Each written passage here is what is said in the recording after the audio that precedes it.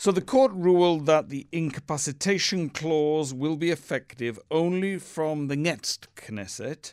It's a bit complicated, so can you try, first of all, to explain in simple terms to our listeners why the Movement for Quality Government petitioned the court over this issue and what the verdict means? This new law, which has fortunately been nullified, is entirely personal and was intended to relieve the Prime Minister from his commitment not to get involved in matters connected to his trial.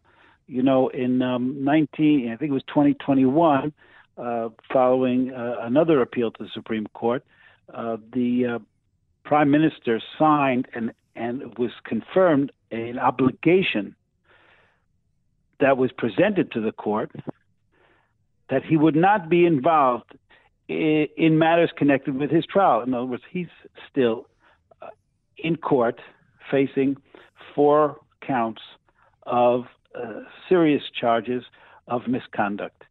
And so he presented this to the court then, and the court in 11-0 ruling said that in light of this agreement not to have a conflict of interest, there was no problem with him being Prime Minister. Well, in the new government, I guess he decided that there was a problem, that he couldn't abide by his commitment not to become involved in matters connected to his own trial. So they passed this law. He had the Knesset, which is totally controlled by the government, passed this law saying that, in fact, you could only declare incapacity of a Prime Minister for physical or a mental disability. And it has to pass by a certain majority in the government. The law was clearly, and it was stated in the Knesset, in the records of the Knesset, that it was intended to relieve the Prime Minister of his obligation and personally to protect him. The court ruled yesterday that this, in fact, was unconstitutional in the sense that not only was it entirely personal, but it was meant to relieve the Prime Minister of an obligation which he had clearly undertaken and presented to the court previously, and set certain guardrails, in effect, protecting the public from a Prime Minister who was trying to influence the court and influence the outcome of his own trial.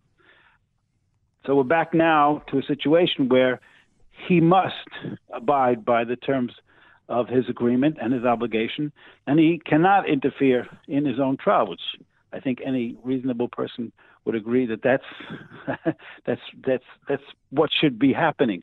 In other words, if the Prime Minister can continue to be Prime Minister, but he cannot try to alter the outcome of his trial using the powers of his office. Let me ask a question about the timing of yesterday's court decision in the middle of a war and read out the comment, the response from Justice Minister Yariv Levin, who said that the court's decision to hand down rulings that even the court itself was deeply divided over, while our troops were risking their lives on the front, was an act that was damaging to national unity that is essential at this juncture. How do you respond to that?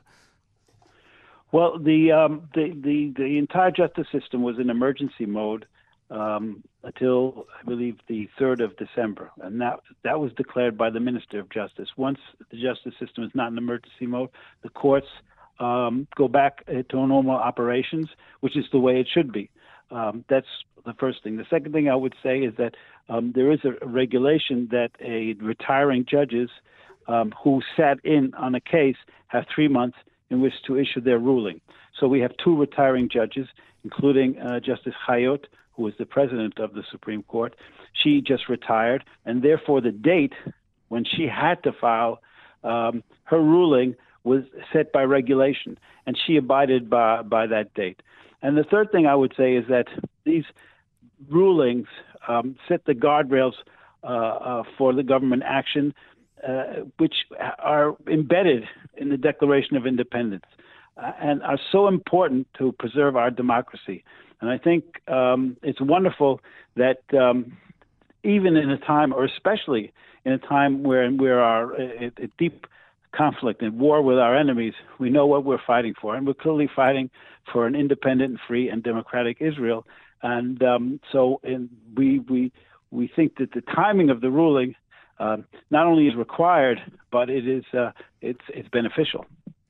Isn't the very fact, though, that two of the judges are about to retire, they happen to be liberal judges, the court is about to become significantly more conservative, according to most pundits.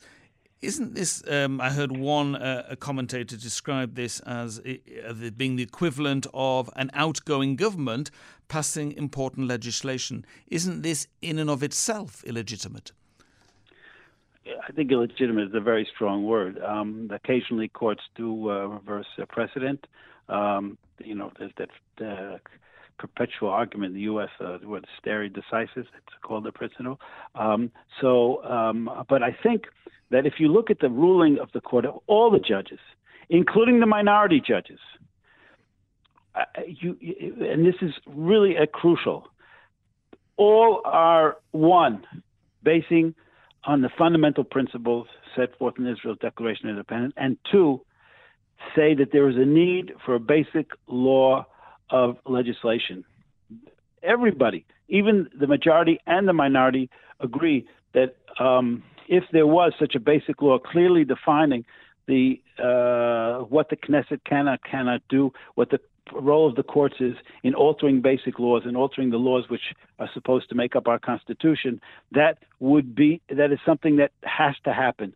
So I think that no matter how the majority reverses on any specific question, I think you'll find that the court is willing to go to bat, even the conservative ones, justices, for the preservation of certain democratic values, and also strongly urge the government and the Knesset and everyone to support further reforms which would clarify, for instance, the passing of a basic law not by 3 votes to 2 in the Knesset.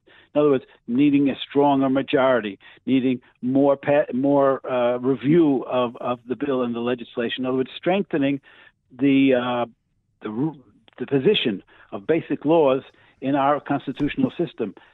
There is a lacuna, a gap, which the Supreme Court has had to fill by virtue of government actions. It's been forced to fill that rule, but I think that everybody agrees, conservative, liberal alike, that there should be reform. And it would be so helpful and beneficial if the Prime Minister and the government would just come out with a very simple declaration saying, reform will pass with consensus. This is basically what President Herzog was trying to achieve when he held those meetings at the presidential residence, but the government rejected his initiative. Unfortunately, there are elements within the government which are just waiting in the wings and to spring back into action to try to further their plans to take over the judiciary. And we can see this because the hints and the vituperation and the way certain government spokesmen are talking about the Supreme Court. It's forcibly they're trying to, in my opinion, they're poisoning the atmosphere. It's really a public campaign to reignite their so-called reform. In fact, when the court, and I think the majority of the people, what they really want is consensus building around certain basic constitutional building blocks which have to be put in place, and everybody agrees that have to be put in place. But they can only be put in place if there is consensus. But there are elements in the government that are not looking for consensus. They're looking to build their base.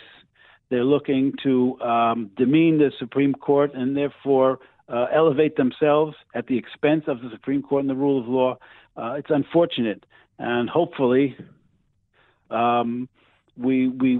these decisions will push the majority in the Knesset and the government back onto the straight and narrow path of true reform, and to desist from attempts to make this judiciary subservient and upset the balance of power, and therefore weaken our democracy.